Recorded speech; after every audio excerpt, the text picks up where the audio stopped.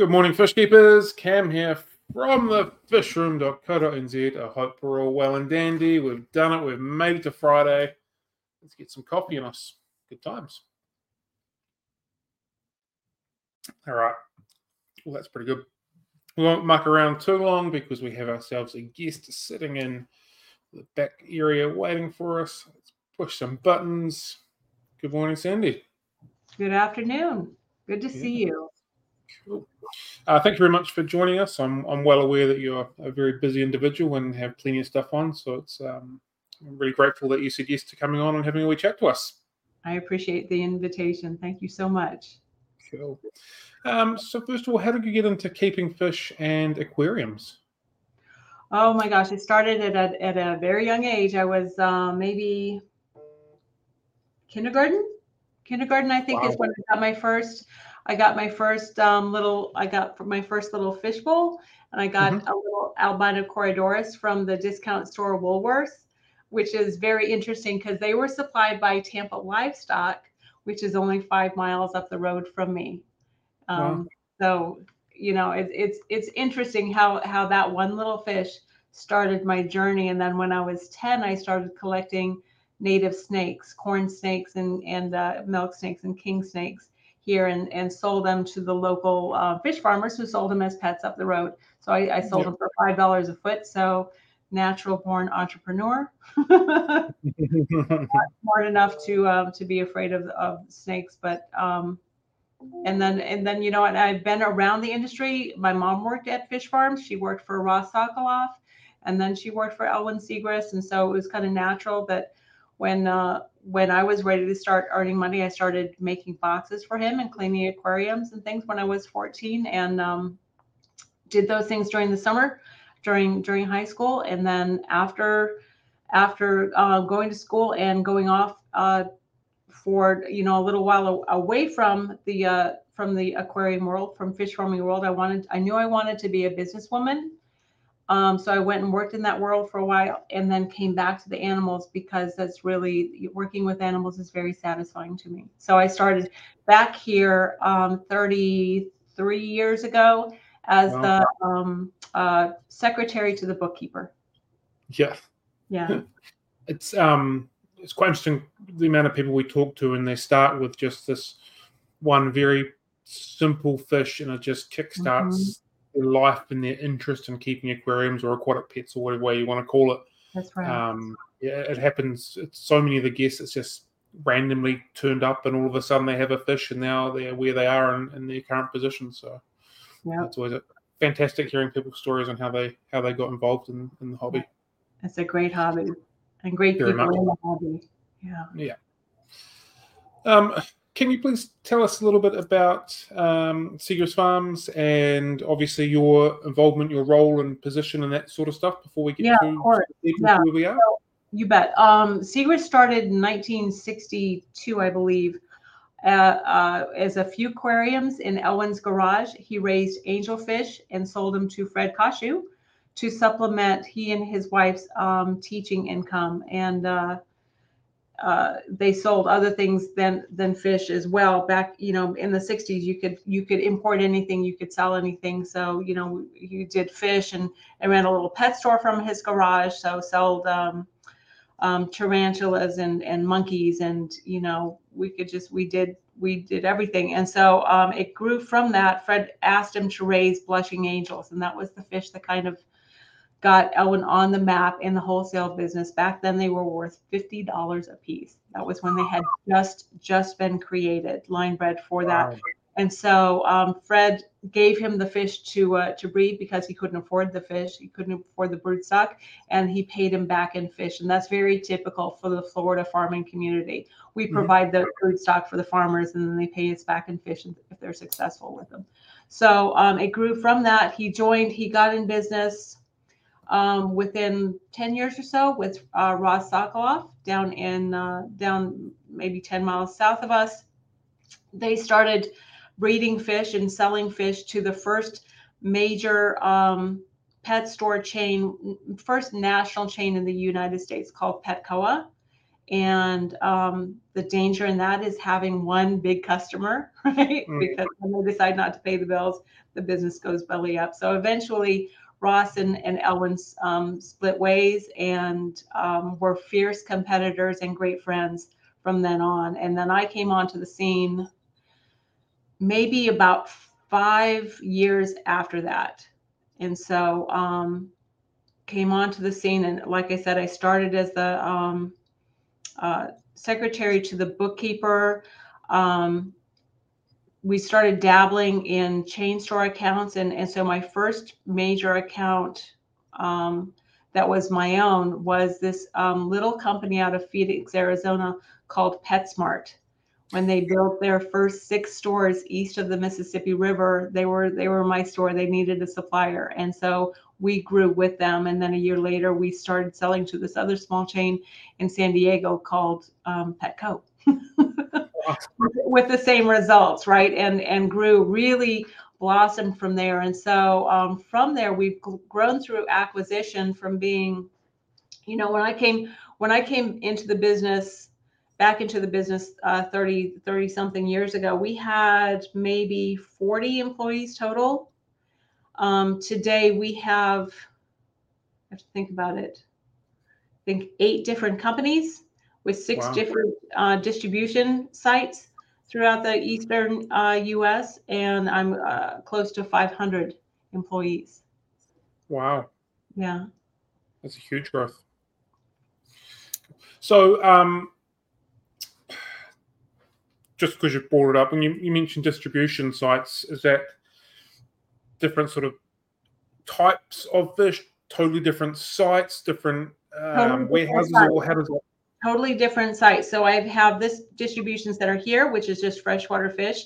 And I shouldn't say just freshwater fish, because there are literally 1,000 different kind of fish out there.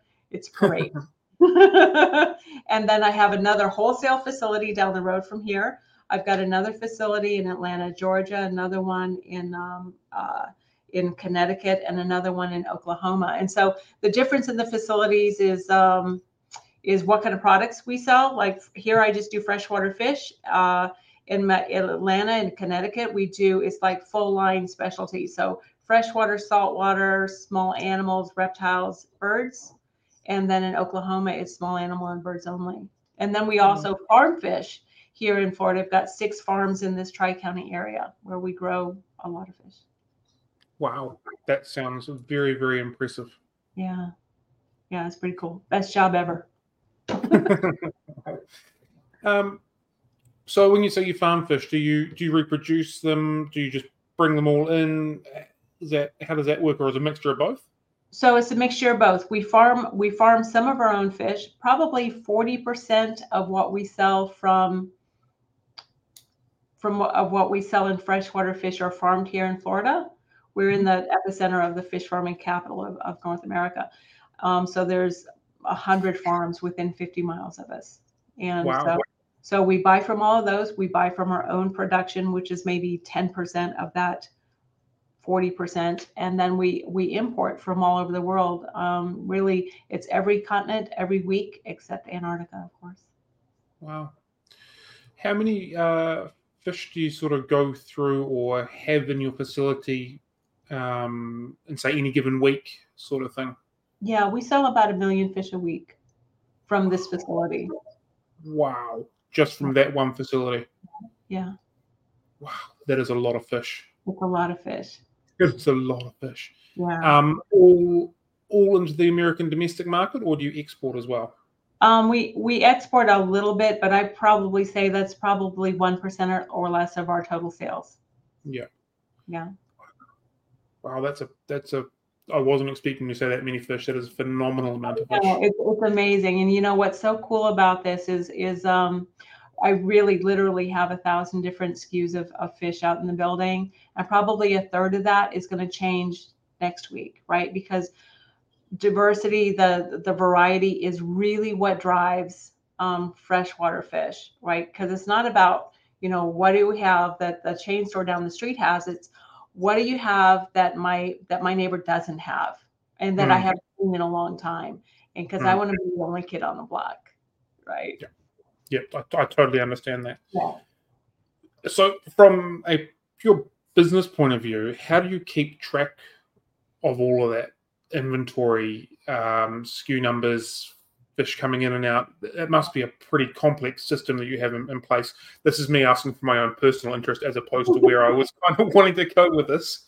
No, it's really cool. So we have developed our own, created our own applications. We use Great Plains Dynamics, but it's highly customized to our application. So we keep track of which fish go in which tank and who put them away and who they came from, how many, what kind of mortality I had. When they go out to the retailer, who picked them, who bagged them, who boxed them, who drove them. And then we do actual physical inventory once a month, because even though we're keeping track of the movement of all these fish, they're live animals, and they sometimes, we are humans and we overpick, underpick. Sometimes they jump out, sometimes they pass away and other fish eat them. So we have to correct that on a regular cadence. Yeah. Wow. That's mighty impressive. I just stand in front of my tank and count 19, 20, 21, 22, and I'm good to go. But to be dealing with that volume must be a phenomenal feat. Yeah, it's a really cool thing to watch. It's a really cool thing to watch, and we have a lot of really interesting processes. Like we have quality control at the end of it, so it's people who have the visual acuity to tell the right fish in going to the right customer in the right quantity, but they have to be able to tell what they are, just see what they are, and next, and next, and next, right? And that's what they do all day. And those people really are my most valuable people, because it takes 10 years to learn the standard basic 4,000 species. Yeah. When you're hiring, again, this is totally off topic from where I was going. When you're hiring, do you hire people with knowledge in fish, or do you generally that you can, if they're available, I do, but that's not always the case. And with this many people, that number of people are just not on the market. So generally we're hiring people that have no knowledge but love animals, and then we teach them the fish. Cool. How many fish? So you said you sell up to 1 million fish a week. How many come into your facility at any given week? Is it same sort of quantities, or same sort of quantities? Yeah, we're turning over the inventory in this building 2.5 times a week. So we're receiving fish every day except Christmas, of course, but we have fish in the air all hours of the day and night, and fish on the road to us, and then fish going out from us. Wow, this is blowing my mind. I know, right? What's the acclimatization type system that you run through for all the new fish coming in? So acclimation here is pretty basic. What we do a 15-minute temperature acclimation, right? Because we want to just equalize the temperature. We open the bag, we add in some kind of ammonia binding agent, and then let the fish go into the system. We've got incredible filtration. So within just a few minutes, those fish will be swimming in crystal clear water, and the waste from the shipping water will have been gone out through the filter. Cool. So and what I try to do is only touch the fish once while they're here, and that's when we pick them to go out, because every time a fish is touched, it causes an abrasion. So it's an area where a bacteria or parasite can get attached. Yeah, that makes sense. Yeah. Again, slightly off from my original question, do you ever sit back and go and just marvel and be sort of mesmerized at what is actually happening in your facility, the amount of fish that are coming in and going out? And in this 15 minutes we've been speaking, I've already had my mind blown several times. It sounds absolutely phenomenal. No, I swear it really is the best job ever. And with my job, I'm I feel more I'm more of a business person than I kind of ever thought that I was, and I'm not out in the building nearly enough. And every time I go out there, every time I'm wowed, and there's some kind of new fish that I fall in love with. It's great. Assuming you've got at least an aquarium at home, or pepper potted around your offices and stuff like that? No, we have tons of aquariums around the offices, but I travel almost every week, so I would be a terrible parent right now. So when I go into semi-retirement, I'll get back to it. For a time I was I mean, I guess we all go through stages of which animals we keep, and like my last fish thing was discus, and I love discus. I love those little pinch brain fish so much. And I had my garage built out, and I had 17 pairs of breeding discus, and because go big or go home, right? Yeah. But then, because they need to be fed 4 times a day and I need to do my job, it was just I failed at it. So my last obsession has been isopods. And so I've got several mini colonies of those in my bedroom. And and so I'm thinking my next thing might be tarantulas. Okay, cool. We don't have them over here. There's no chance that we can keep them, so you can have them just fine. Okay. We've had a quick question from somebody. Can it be hard when you see the fishes come in not to take them home, or basically put them into your aquariums in your office? Yep. Yes, it is. It is, because I really do fall in love with them, and I one day I'll be able, and that's the hard thing, is which ones are going to be my favorite that day.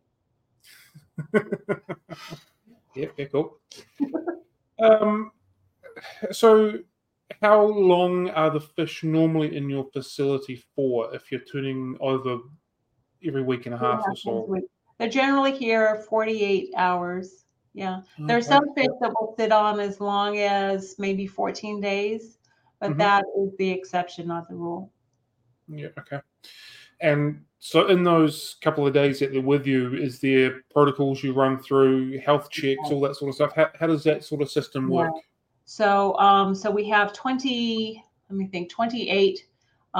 central systems here, right? And the difference in the systems is the level of salinity that we're running in the systems, as well as the system treatment. So we're putting similar fish together, or similar pathogen fish together. So we treat the entire system at once. So we knock off the majority of the external parasites and bacteria before they go out to the retailers, because we see a lot of things retailers should never have to deal with. Yeah. So we're making sure that they get fed, that they have time to come out of the jet lag. It's traveling by air is hard on fish, just like it is on humans. Yeah.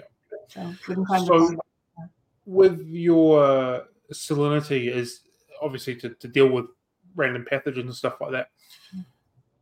What sort of levels of salinity are we talking here? So our salinity varies from system to system. I think the lowest salinity is probably at 1.5 parts per thousand, and highest at 6 parts per thousand. Cool. So the hardier fish going into the more salted water, or is it the ones that are more likely to have issues? The salt more, like swordtails and platies, guppies tend to really appreciate the salt, because they're so prone to getting columnaris, and they're salt tolerant. So we can put them in there. We also can control diseases with temperature, and we do that with chillers on the system. So we keep the temperatures of the systems at 73 degrees, which is just slightly under where the majority of freshwater pathogens can tolerate. Oh, conveniently handy. Yeah. Do you find that when your retailers get your fish from you, that they have issues going to completely freshwater, or is it more of like a salt bath for a couple of days and everything's sort of under control after that? Yeah, most retailers don't keep a lot or any salt in their aquariums. Rarely is there an instance where it's an issue, because they're not dealing in the kind of densities that we're keeping fish at a wholesale level, right? Once you get fish into a pet store and they have ornaments where they can, settle in and the gravel where they can get comfortable over, right? It's not nearly as stressful as a wholesale facility where you've got 250 swordtails in this tank. At a retail store, you have 12. Yeah, totally makes sense. Yeah. You said you had multiple systems running at one time. Do you only put new fish in when they're empty, or do you just sort of flow them through? Does that make sense? The way that the systems work, we only put new fish into empty tanks. The filtration goes, the filtered water goes direct into the tank, and then the dirty water goes direct back out to the filter. It's not tank to tank to tank.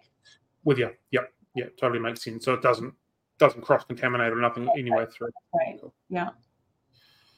We just had a comment, not a question. So I just want to say that awesome work, and when we get to see clips from your facilities, everything looks so professional. The holding tanks, the systems bagging, everything looks fantastic, and I would have to second that after obviously doing some research prior to this this event. I've pretty much came up to the same conclusion as well. Everything looks fantastic and brilliant. So, great work. Yeah, it's always a work in progress, but yep, I can imagine. How much food do you go through when your fish are with you, and is there a process for that, or specific types of food that you feed? Yeah, we feed. I think we've got 24 different kinds of feed that we feed out. We have one person that's what they do all day long. Just feed fish. They feed and they feed fish. They feed food that are appropriate for the fish, and they feed if the fish need medication, they're feeding that also, and that's done under veterinary care. Yeah, nice. Mm-hmm. Do you have? I'm assuming you'd have vets on your staff to run your facility, or a similar type status. I'm sorry, I didn't understand the question. I'm assuming you'd have veterinarians on your staff books. Yeah. We have veterinarians. We have veterinarians on retainer who are here a few times a month, and then we have our own lab staff who are formally trained in aquatics diagnostics.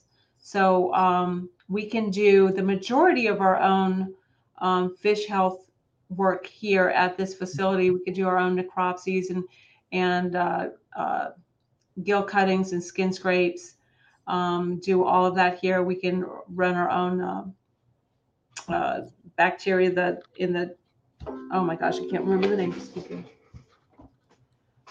In the Petri dishes to find out, the bacteria load in the system. The things we can't do here are histopathology. We've got to send that out, and then PCR testing. We've got to send that out too. Cool.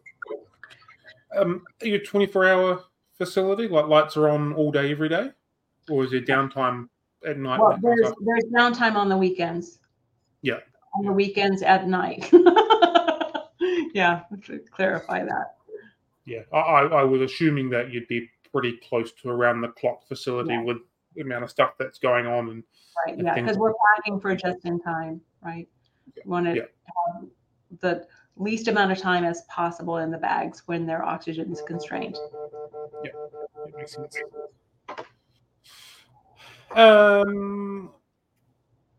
How do your fish systems themselves work? Like how many?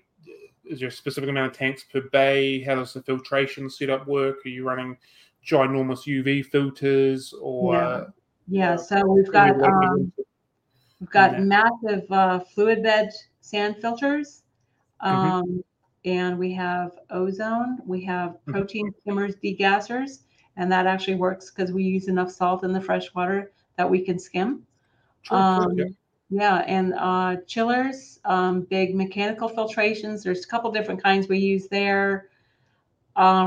We started off with the big paper cartridge filters, and then we went to floss filters, and now I'm about to transition over to sock filters. Cool. Okay. Hearing the word chillers and tropical fish to most people in New Zealand would seem a little bit weird. Yeah. I'm assuming your ambient air temperature is fairly warm most of the year around, so you need to bring it down as opposed to bring it up. That's right. And our water temperature is warm too, right? Yeah, okay. So, and that's an odd thing, I think, for most people. Our water temperature coming out of the well, and we've got our wells are like 500 feet and 800 feet, and the water temperature generally is 80 to 85 degrees. So we've got to lower that down. Yeah, definitely would. That's getting up there for sure. Yeah. Cool.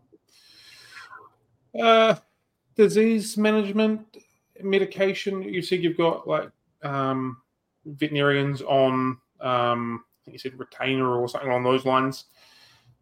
Mm-hmm. I'm assuming that someone's just running through your bays every day, checking on fish, making sure nothing's going wrong. That's right.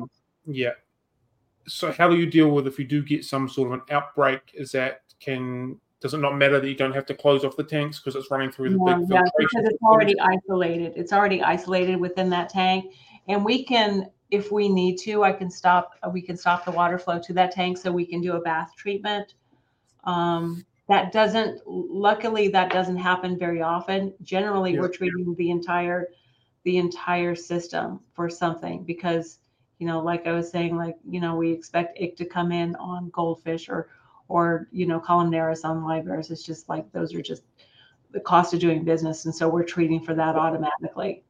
But once in a while, you do get an outbreak of something unusual, and so we involve the vet and figure out how exactly we're going to treat that and how long the hold period is going to be.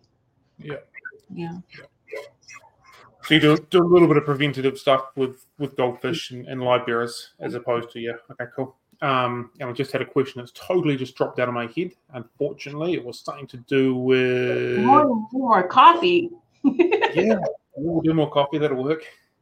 And I need to come to New Zealand because I've seen the Emerald Lakes on the internet, and oh my gosh, there's some beautiful things here.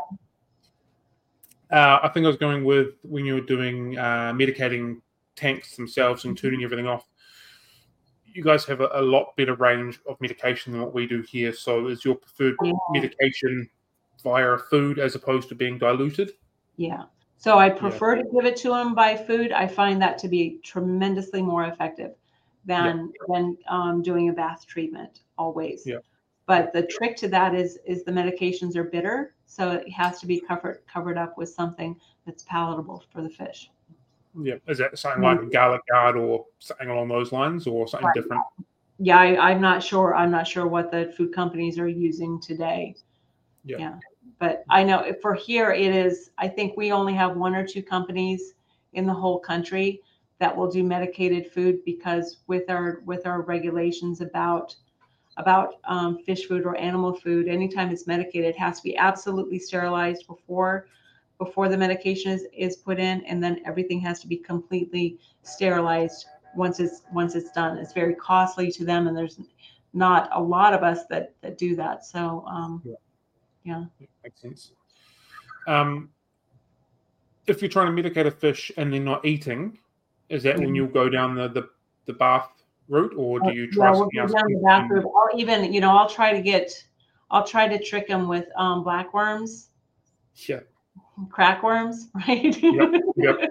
Right, and try to get the medication down them that way. Okay, cool. Yeah. We've had another weird question.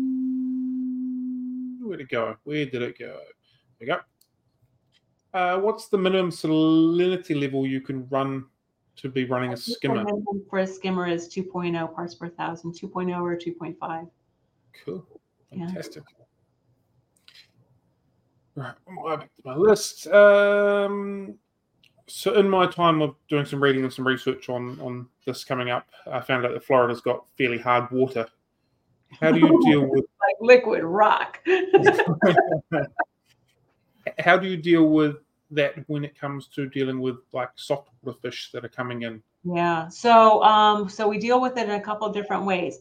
So for all of the fish, we bring it up out of the well and we soften it right after we run it through the degasser, because our well water is loaded with ammonia, and hydrogen sulfide. And so we've got to air all that off because it's really lethal to the fish. And then we run it through a water softener before we pipe it to the building.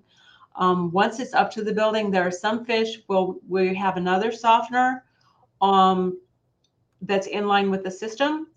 But then for fish, like for very soft water fish, like the fish coming out of the Rio Negro, we actually do an RO blend where it's half RO and half double softened water to get the pH down to 7.0. Because out of the well, it's coming out at like 8.5, 8.6. It's ridiculous. Wow. Yeah. We've just had our fellow host jump on, so I'll just bring John up. Great. John normally joins us for these. So can you, just sticking on the theme of the water, bringing them up from the well, removing the ammonias and the other stuff that's through it, obviously that's sounds like a pretty intense system. Yeah. How does that full system work, and how long does it take from drawing to going into the aquariums, and do you recycle the water? How does all of that process kind of work? So that's a great question. In Florida, we have with aquaculture, we have our own best management practices for how we handle the water and how we deal with the discharge water. So when we bring it up, we're putting it through the fluid bed system and through a degasser, right, and then right to the water softeners, then out to the system. That whole process maybe takes a minute, right? Oh wow. Yeah, and then it's going into the systems. We recycle about 90% of the water that we're using, and then the discharge water goes into a settling pond that's right by the property, where it filters back down through the aquifer. Cool. I was going to ask about, again, watched your video, saw some ponds outside and how that sort of works. So that just leaches back down and then gets drawn back up when you need it again. Yeah, and that's actually what makes Florida such a great place to grow fish, is because we're right below the frost belt. So it doesn't snow here, or it hasn't since 1977. And I got out of school that day. It was great. And so like the land here was very inexpensive. And our water table is only like 4 feet or so below the dirt, below the dirt. And so you just dig a big hole and it fills up naturally with some beautiful water. The water, that ground level water, tends to have a rather low pH, and we have lots of tannins from our live oak trees. So it's great water to raise fish in. Cool. 4 feet deep is not very deep to be getting something like that happening. Yeah. Really, really shallow. Yeah, we're really on a kind of an island here. Yeah. Just when you're saying raising fish, I know we've sort of discussed sort of how many you breed and bring up yourselves. Yeah. Roughly how many species are you regularly or actively spawning, and are you spawning them yourselves, or you're buying in eggs, or? Yeah, we spawn ourselves. So we set up about 10,000 pair of fish a week. I think it's 30 or 32 species. It's not extensive. It's just those high volume egg layers that we must have no matter what for our customers, because they don't care that we had a hurricane. They want the fish. Yeah. So what sort of species would they be? Are they so it's like the top selling egg layers here. So our number one fish in the US by volume is neon tetras. And then it's just other kinds of egg layers. So head and tail lights and silver tips and tiger barbs and other types of barbs, just black phantoms, serpes, cherry barbs. So that list of fish is about the same as what it is. As soon as you see them, like, that'll kind of make sense for lack of a better term, the bread and butter fish that everyone seems to have and want to have all the time. Yeah, that makes sense. Yeah. Cool. Cool. We just had a question on the floor. How much of a problem can invasive species in the waterways play over there? And I'm assuming you wouldn't have issues with them coming into your facilities or anything like that? Yeah, we don't have any problems with them coming into our facilities, and that's actually such a great question, right? Because that's the reason we wrote the best management practices with the Florida Department of Agriculture 30 years ago, because we saw in the 70s and 80s, because containment was not addressed by the department, we saw accidents happen, like those Florida plecos, right? The plecos that are originally from Brazil that are in 3 of our major waterways. With the containment measures we have now, fish can't get off the farm more than maybe 50 feet. None of the farms are attached to a natural waterway, or the fish can't, even in a flooding event, can't get to a watershed. Awesome. Cool. Yeah, that's always a concern. Like, I think it might have been 10 or so years ago, there was a big earthquake down in Christchurch, and a lot of turtles managed to get their way out. And there's a lot of rivers that are running around the Christchurch city itself, managed to get their way into the rivers. And now there's a lot of wild turtles hanging around for that reason. So it's fantastic that even in massive flooding events or what have you, they can't actually get anywhere. And actually, so what we do in the event of a hurricane, and that's a question we get asked a lot, like, what do you do? How do you prevent the fish from getting out?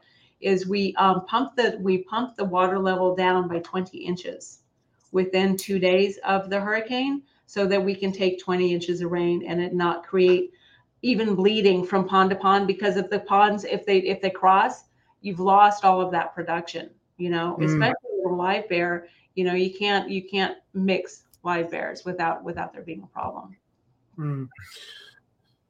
So just to put up live bears and mixing, and obviously your systems are running on one, how do you go about if fry get out of one tank, run through? Do they just get destroyed if they make it in through the filter system?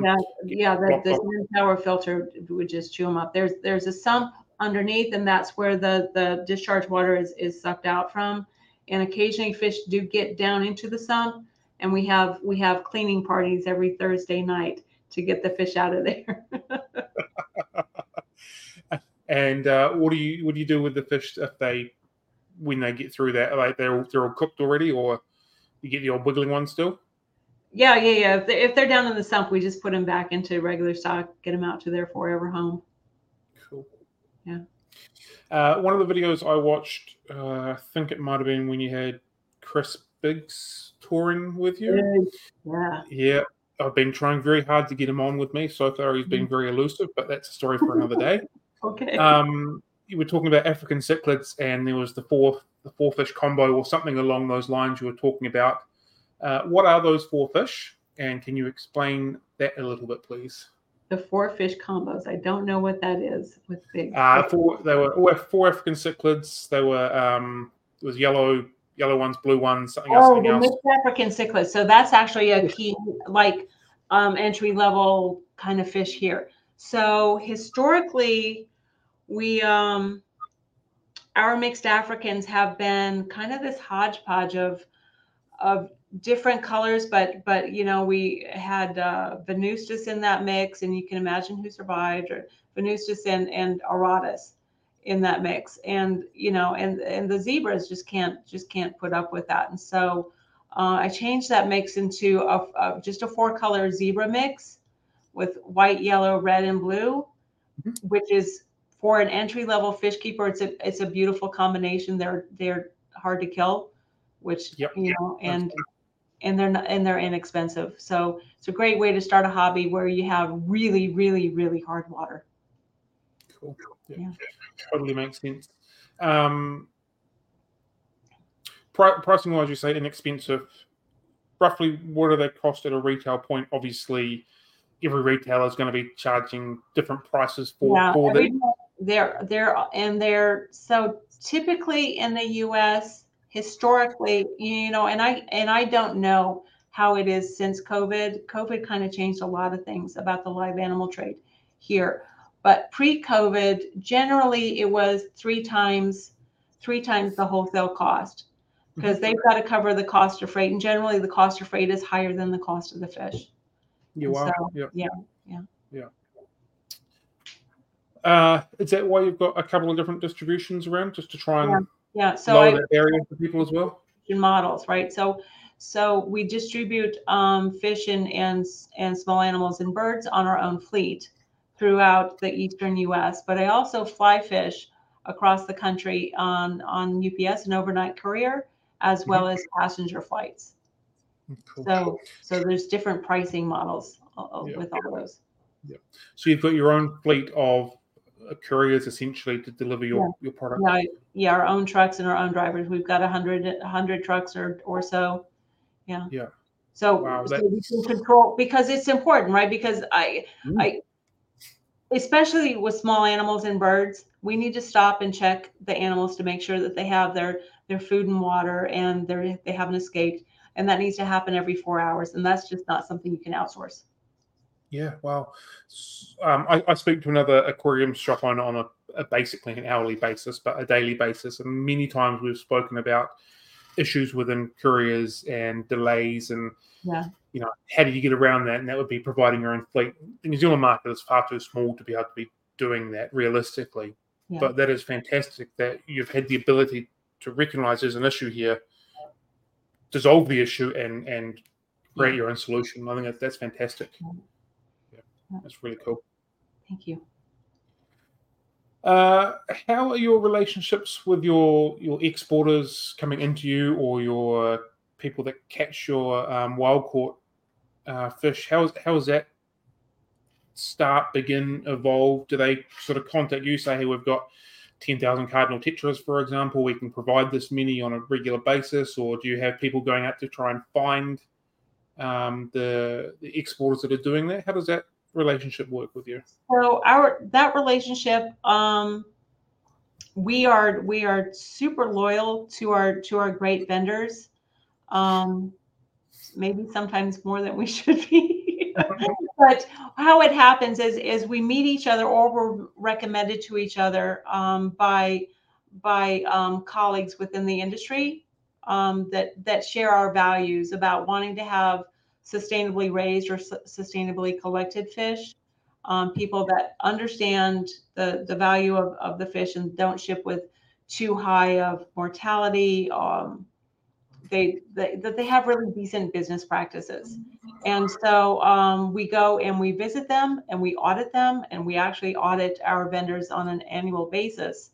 Wow, cool. We want to make sure that when we provide feedback to them of an animal health issue, or if we have a continuing short count issue or something like that, that they are actually following through with that, with our veterinarian's recommendations, or with some different packing methods we might recommend to them, things like that.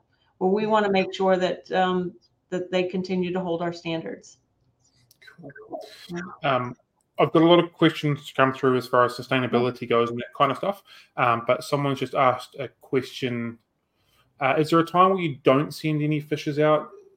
Heat waves, storms, all that kind of stuff? Is there a alert that you go, we're not doing this? And how does that sort of system go? So that I just lost you. That's so weird. There.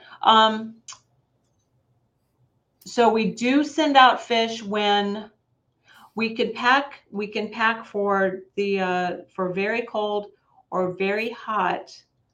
But if there's a chance that the fish are going to get delayed, or that the fish are going to be exposed to extreme temperatures, we won't pack. So my example for that would be shipping reptiles. And because of the way that they have to be packed with access to outside air, I'm much more sensitive about how we pack those, or where we send those to and when, than I would be with fish, where we can, add ice packs or heat packs into a styrofoam box and control that temperature from here all the way to the store. Cool. On average, how long would travel times be leaving you to a store? Generally, it's 12 hours, but we pack just in case, because things do happen. We pack for 48 hours. Yeah. I'm fairly confident that I can get 3 days worth of shipping out of anything we send. Yeah. Don't want it to go 3 days. Would far rather go overnight. But confident that you can kind of get that if needs be, if things go wrong. Yeah, isn't it amazing? Like, fish are so tough. Like, I don't think people appreciate how some of the things that fish can go through and survive. It's pretty amazing. And we've had another question before we get on to the sustainability stuff. On such a massive scale, what happens with any fish that you need to cull?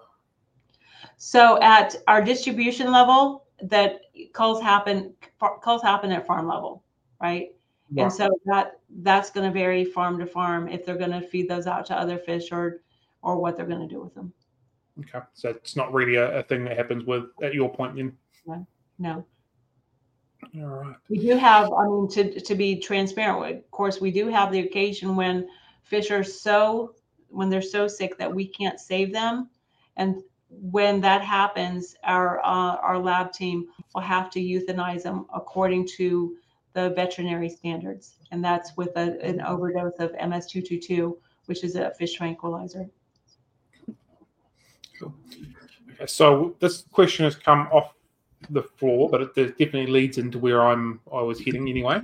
What protocols does your company have in place to ensure the fish you're importing and selling are sustainably produced and or caught?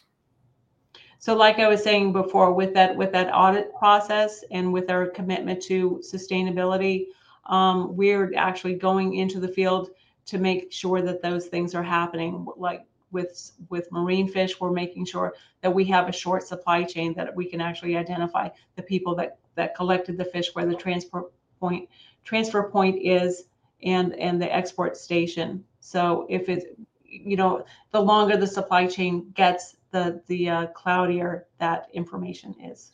So do you go to the source and then obviously trace it back to yourself so that you know every step of the journey? Yeah. Good. Yeah. Cool. So obviously sustainability and environmental consciousness is important to you guys. What are you doing to promote that as a general industry practice? Not so much, or not as much as what you're doing, but as a general, everybody should potentially be getting on board with this. Yeah, great question. So I have been on the executive board of Ornamental Fish International for the past, 15 years. About 10 years ago, we adopted a charter which has that language that each of us members agree to source fish in a sustainable and ethical manner.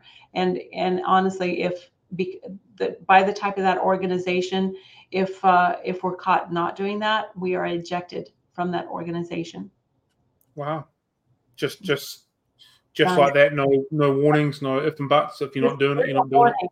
There's a warning, and it's only happened. It's only happened a couple times, and those people aren't in business any longer. That's fantastic. It goes without saying, because if you're preaching that you've got to go sustainable, but then not living out what you're preaching, then you've got to go, because otherwise you don't have any credibility. Right. You're also a major sponsor of Project Piaba. Can you tell us a little bit about that, how you support them, and your involvement in that project? So I went on one of those Project Piaba expeditions, and for me it was career changing, and I would have never thought that. I had been of the mindset, and the way I came up through the company was in the buying realm. So that's what I'm really good at. I'm really, really good at buying fish. And I had been of the mindset that we should be all tank raised by 2030, no matter what, right? And no going back, because I just felt like the supply chains were poor, and the farm raised fish always live better, and I had this whole story that I totally bought into, until I went on that expedition and I saw with my own eyes what my personal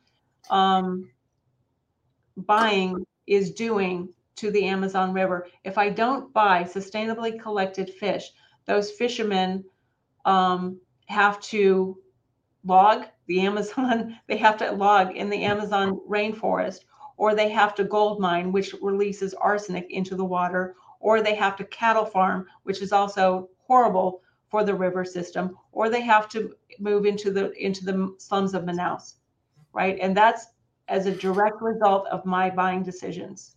So I came back from that. Now, you've heard the kind of water quality we have here, right? You turn on the faucet and rocks come out. Not so great for Rio Negro fish. So what we did is invested $180,000 in 2 acclimation systems. So we are acclimating them from that, 3.5 to 5.0 pH water that they're being collected in. They go along that very long supply chain to get from the fisheries up to Manaus to be shipped out to the rest of the world. They need time to be really acclimated. So we acclimate them up to 7.0, and we start them with blackworms or live food so we can get them eating, and then slowly transition them over a 2-week period to prepared foods until they're fully acclimated. They have restored their body mass and are ready to survive the rest of the supply chain. Cool. It's interesting that you say about farm raised and that mindset, because I was very much along the same lines of want to be buying off commercially raised fish as opposed to wild caught. It's a better option, blah, blah, blah, for many years. And then the more people that we've spoken to that are involved in the sustainable harvest of fish, the more I go, well, actually, maybe, I'll rephrase it, a lot of cases, the wild caught fish are a far better option than the tank raised stuff. They are. If you can remove the fact that you've taken away this animal from its wild environment and put it into a glass box, for the best part, it's a far better option, full circle for everybody. Right. So it's interesting that you say that, because it's better for the fish, right? In the Rio Negro, like the cardinal tetra has a 99% chance of perishing when the rivers go back down, versus it has a much better chance of thriving in a home aquarium. Yeah, 100%. Do you, when you're being offered fish, do you take everything and anything that's legally allowed to be obtained, obviously? Or do you go, look, I don't want a bar of these fish, they never sell, or these are too seasonal for us, or they don't fit into our model, or how does that buying work for you? So that's not the easiest question, right? So certainly when we deal with chain stores, it's a very finite number of animals that we're dealing with. It's generally entry level to intermediate level animals. Independent stores like to have rarer, more obscure fish, and they also are much better suited to deal with seasonality of fish. A chain store can't deal with seasonality. They can't handle having their store set change 4 times a year, right? It's got to be pretty standard. An independent store will make room for a special fish, and right. And so then around the legalities of the fish, being in Florida, very sensitive to invasive species issues. So we can't have every fish that is, right. There are some fish we can't have in the United States, and then a longer list of fish that we can't have in Florida. Beyond that, there are other fish that I don't carry just because I don't think it's the right thing to do for the fish or for the consumer. Yeah. Okay. What's a couple of examples of those sort of fish? So some of the bigger catfish, I think.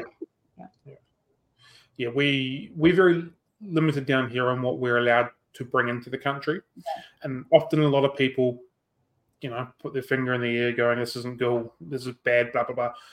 Very much on board with it. I think there's definitely some animals that should not be in the trade whatsoever.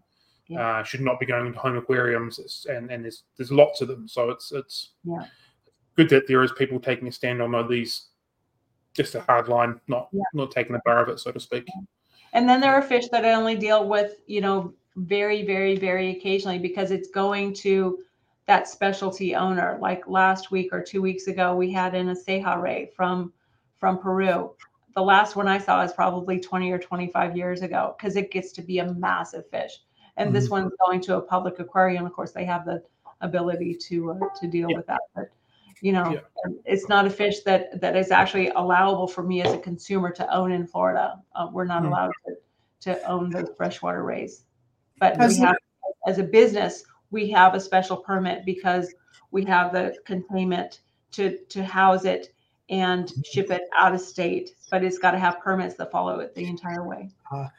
Have you ever been involved in changing, some fish, like you just mentioned, some fish are banned for various reasons. Have you ever been involved in changing that for specific species to make them more accessible and allowed, would you be well, under the current administration, nobody has an appetite to allow anything more into Florida.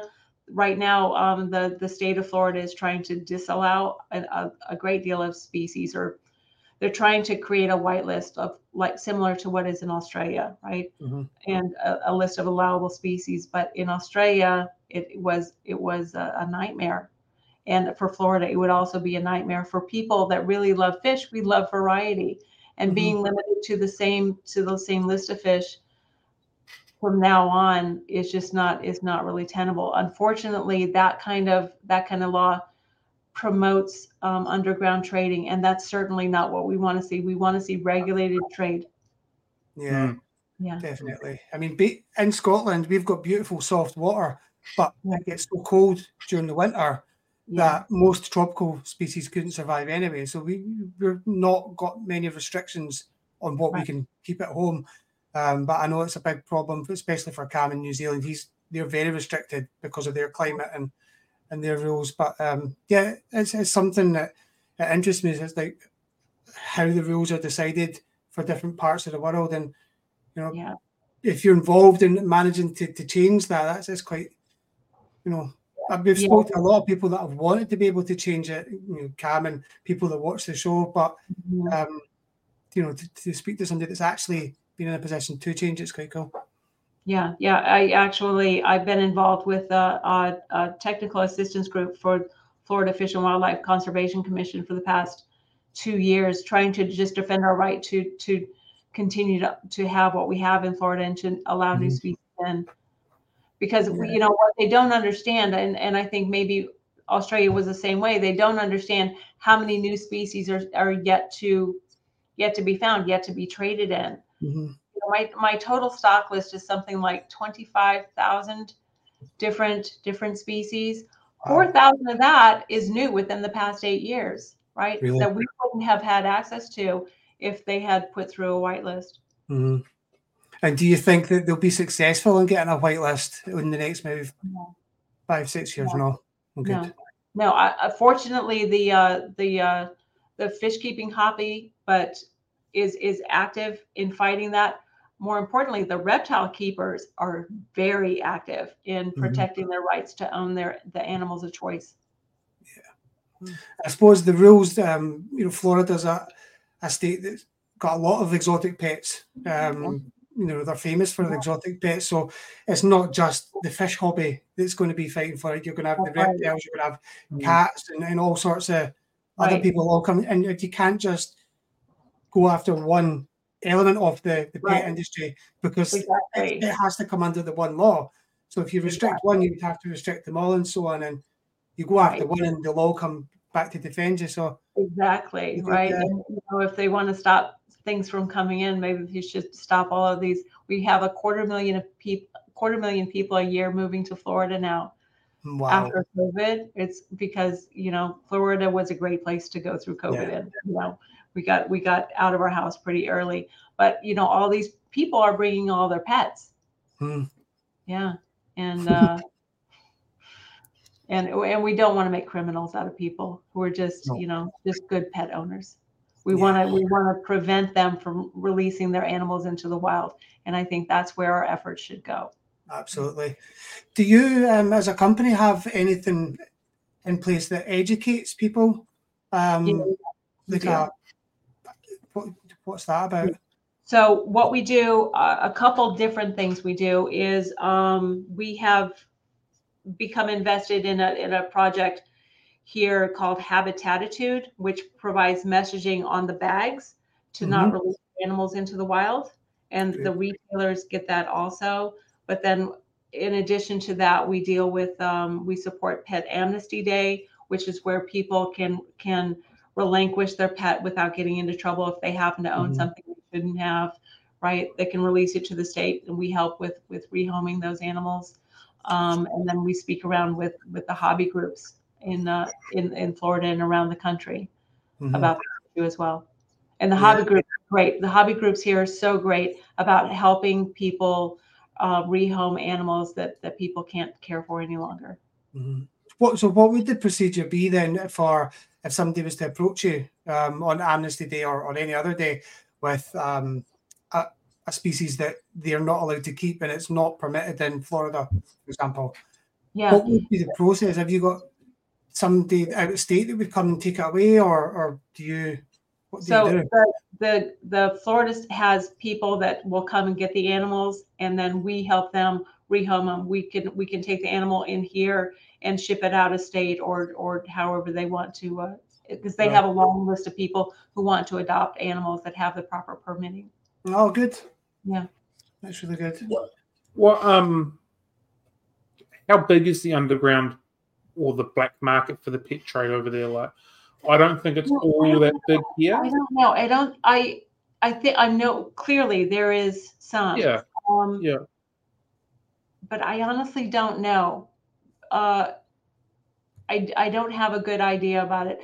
But when Facebook allowed trading of live animals, you could see it a lot more, and now I don't see it, so I don't know. Yeah, it's a catch-22 on that, because Facebook are trying to do what I believe they think is best for animals, but then it's closed down the visibility of it at the same time. Does that make sense? Yeah. Yeah. So it's interesting, that what the government here, the internet crimes they're going after. The first major crime that they go after is pedophiles, and the second major crime is illegal trade of wildlife. They have crazy web crawlers. Crazy. Of all crimes to go after, that is wow. Yeah. That's mind blowing. I would have obviously it's important, but I wouldn't have thought it'd be right at the peak of the list. Wow. I think that probably shows it's probably quite strong and probably quite prevalent if you know where to look, so to speak. Yeah, certainly there's a lot of sensitivity around it. Yeah. You've brought up COVID a couple of times. How did COVID affect your business? Did it because obviously you've got live animals to look after, and I don't know how it worked over in America, but we were locked down for a couple of months. We couldn't really go anywhere. How did that interfere with things coming in, things going out? You've got mouths to feed, all that kind of stuff. Yeah, that was hard. I hope we never have to go through that again. So what happened is that customers stopped receiving animals because they had no idea what retail was going to look like as we went into quarantine. I lost 75% of my business in 48 hours. Wow. It was huge. Hard. It was hard. And we devised a solution that we didn't know if it would work or not, because nobody knew how long we were going to be in quarantine, where we brought in our staff on a minimal basis. It was something like 12 hours a week to care for the animals and to pack the animals, the small amount of animals that were being shipped out. And then we paid out the rest in unemployment. So the people never went without any of their pay. And we kept their health insurance intact and everything.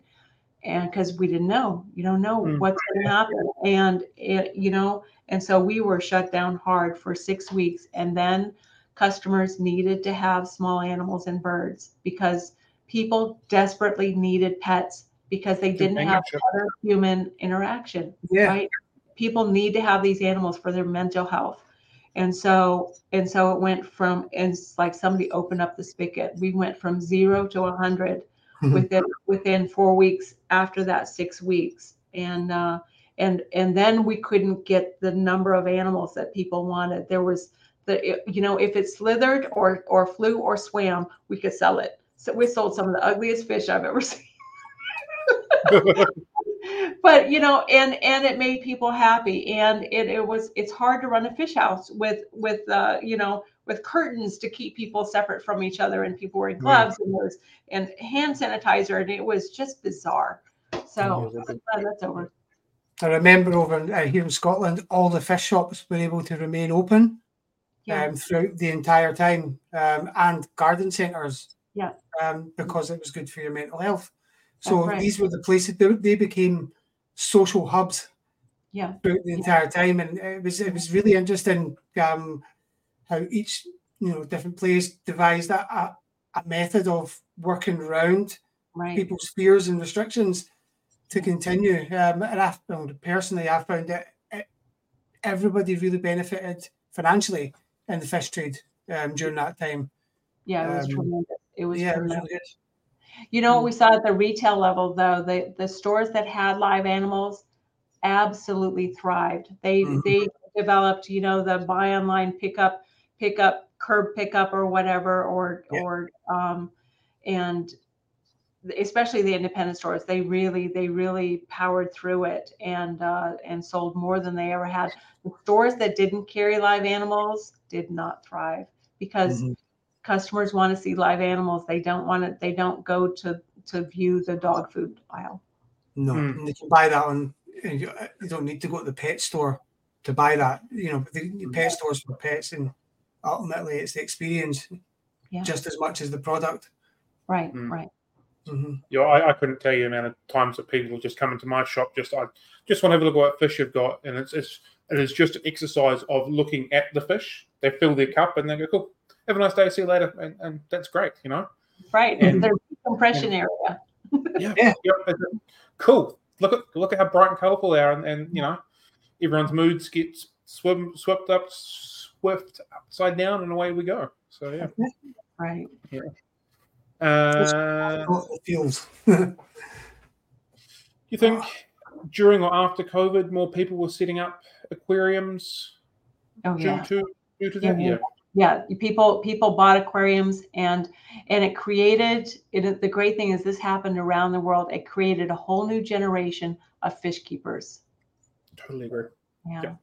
Couldn't agree more. I'm absolutely on board with that. So you mentioned chain stores and independents. Roughly, what's your breakdown of what you supply? Is it 90% chains, a little bit independents, or are you? No, and I had these numbers in front of me a while ago. So it's I have my pie is pretty even. It's like it's a little bit over a quarter independents. We sell like 1,000 independents a week, and then we have the other 3 major chains. So Cool. So where I'm at, we've got me being a fish shop. We've got 2 independent pet stores and then a big chain store type scenario. Is it that sort of ratio around various areas, states in America, or is there a lot more chains to the few independents, pet shops to a few independent than independent? Yeah. Yeah. With the independent stores, it seems as if that's kind of a dying breed here. Like it's they're because they haven't developed some succession planning. Generally, with independent stores here, if they can't pass it on to their child, they shut it down when they're ready to retire. Okay. So very much family run. Yeah. When you are buying your fish, are you looking for minimum quantities of things? As in, you've got this potential to buy, I'm just going to say a grey pen, but you can only buy 3 of them, good as gold, I'm going to take them because they're ridiculously rare. Or you go, well, actually, it's not really worth my time only getting 3 in a box, I need more. How does that work from your business point of view? It depends on what the fish is. I want to, there's no easy answer to that, right? So it's like if it's a regular staple item, I want a full box lot. If it's something if it's something rare that I need to own because I need to see it, right? I'll buy one. Yeah. I'm imagining because you're going through millions of fish a week, a minimum order of neon tetras, for example, is going to be in the several thousands as opposed to several hundreds. Yeah, that's right. Yeah. So have you personally visited any of the collecting spots? Yeah. How do you find that? I miss doing that. Yeah, it's one of my favorite things. I think that is one of the things that makes me think that I really have the best job in the world. To get to know the people that are collecting them, the people that are shipping them, even the guys, the freight forwarder guys that are handling those products. Yeah. But to understand it changes. I think it changes how you handle those and how you acclimate them and how you treat them when you understand the ecology of where exactly those fish are coming from, what kind of substrate they have, what kind of, if there's leaf litter, if there's branches, if there's or if it's rocky, so that you can better settle them down and handle them when you're holding them. Yeah. I think that's quite key, working out where they've actually come from and how they've come from particular areas and what they live around to make them comfortable and settled in. It's I think something that's probably forgotten a little bit in general hobbyists, but I think it's something that is beginning to make a bit of a insurgence back into the hobby, with people trying to mimic. Something in the Blackwater, obviously, is something that's kind of opening people's eyes and shining the light on a natural habitat is okay in an aquarium. It's okay to have what looks like a dirty fish tank, or because that's what the fish wants. And when you give that to the fish looks 10 times more beautiful than it would in a sterile, crystal clear aquarium. You know, the neon tetra is a perfect example of that. Exactly. There's nothing like a neon tetra if you put it under actual sunlight. It changes. It changes how fish look. Yeah. Even like if you get an aquarium that gets maybe an hour of sunlight every morning, so it's not there all day long, it just catches that morning sun. Right. And you come down and you see it in the morning, and it swims through that little kind of that light. It's beautiful. Yep. And that color, it enhances the color, not just when it's in that light, but constantly if it's getting that natural ray. It's good. It really does. I think one of the most beautiful fish. I know this is like, it's just silly that I think this, but I saw a red-tail hemiotis come right out of the Blackwater, and I was like, I've never seen such a fish. It was so stunning. The red against the silver, and it was so bright. It looked like blood on the fish. It was gorgeous. Yeah. We've spent a bit of time talking about saltwater fish, Amazonian fish, but we haven't discussed anything to do with the Rift Lakes. Assuming that you deal with a lot of Rift Lake fish as well. Yeah. What would you a lot more than Tanganyika, though. Tanganyika here is it seems to be one of more of those niche areas where you have like 1 out of 100 people might keep Tanganyikan. Okay. Because they can be harder to ship, right? Okay. Yep. I know what you mean. I would suggest that Malawi sell significantly more than Tanganyikas, and I've always looked at it because Malawis are the bright, colourful, vibrant. Tanganyikan fish are the smart ones. Yeah, the shapes and intricacies and bits and people. So like, you kind of filter your way into that, if that kind of makes sense. Yep. Yeah, so I can imagine that being quite true. What sort of breakdown do you have as far as Rift Lake sales compared to like Amazonian fish type sales? Is it 50-50, or how's that market over there? Probably Rift Lake is higher than Amazonian species. Well, that's not true.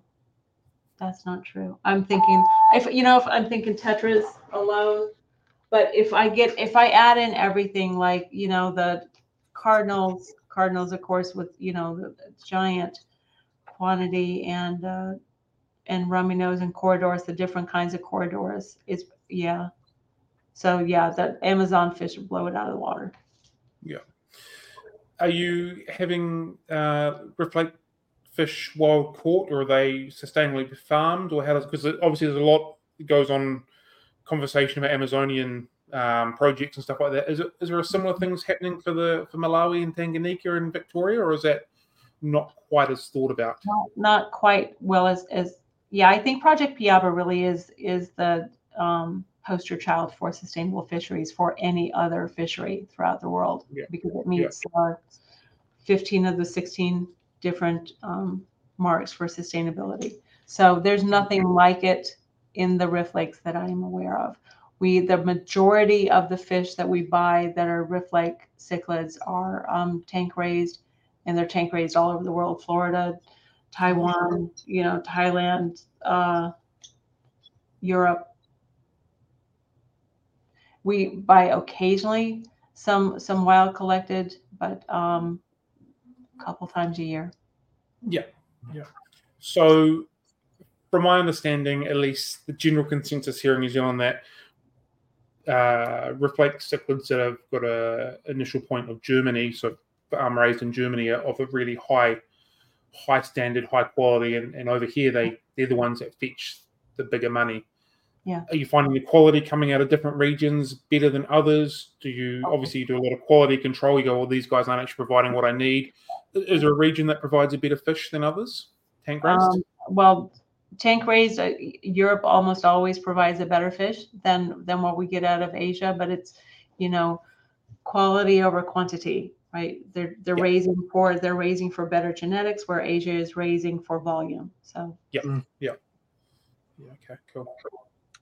I see in the background that you've got the George Farmer Aquascaping book. It is. We've all got that, but that's a good book, yeah.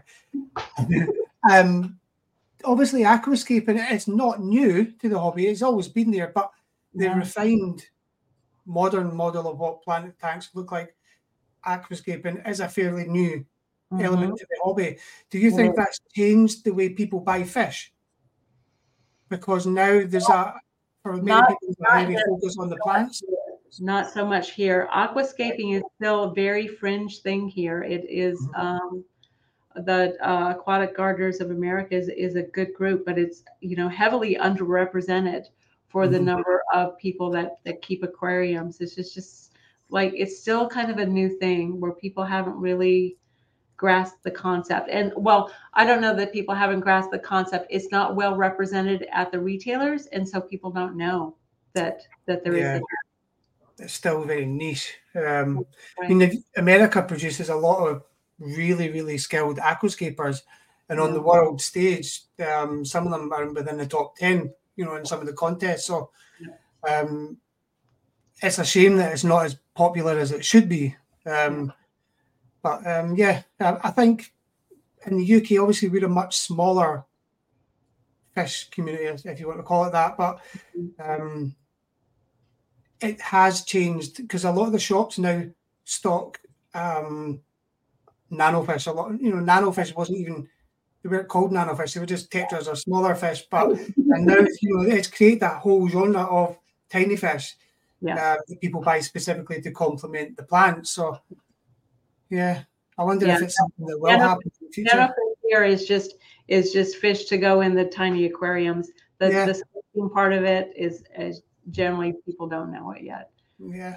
And we only see it really at some of the club events, certainly at the Aquatic Gardeners events, but then at some of the other club events we'll see that, and at some of the industry trade shows they'll have a demonstration to try to invite more retailers into that space.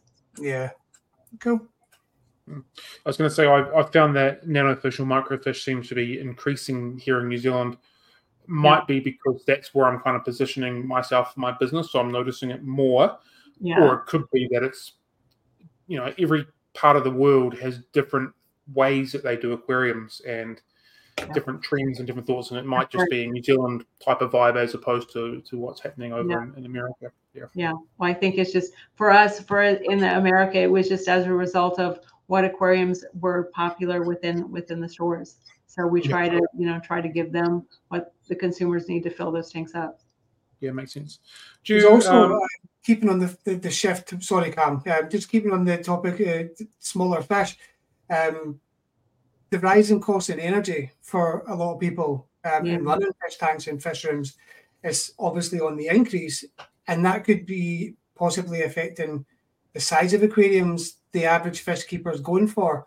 One of our viewers has mentioned, he's talking in the UK, but his costs are more than doubled in the space of 2 months. The UK's energy went crazy, but people will be buying smaller tanks because they still get the same enjoyment out of an aquarium in the home, but a smaller tank means smaller fish, and obviously that must have big bill. Yeah, and in that interesting, because we're only seeing that messaging, or we're seeing anti-industry messaging saying don't buy a tank because it costs too much in energy, right? You're actually being a bad environmentalist if you own a fish tank. I've seen that messaging coming out of Europe, but that's the only place. Is it actually happening? Yeah. Wow. I know. Wow, that's mind-blowing. Okay. What's that being funded by? Is there organizations? Yeah, organizations that don't want people to own animals. Okay. Yep, say no more. Yep. Cool. Oh. Are you guys in the plant trade as well? Are you solely on fish? Yes. Yeah. Plants as well. Yeah, cool. Stems, potted, tissue cultures, and what sort of a segment of your business? We do all of those, and for us, it's a very small percentage of our business. It's less than 1% of our total business. Wow. Do you produce them yourself, or do you sell like another brand? Or we buy and sell. We buy and sell. We don't grow anything ourselves. Yeah. So wow. That's all that I've got as far as question-wise goes.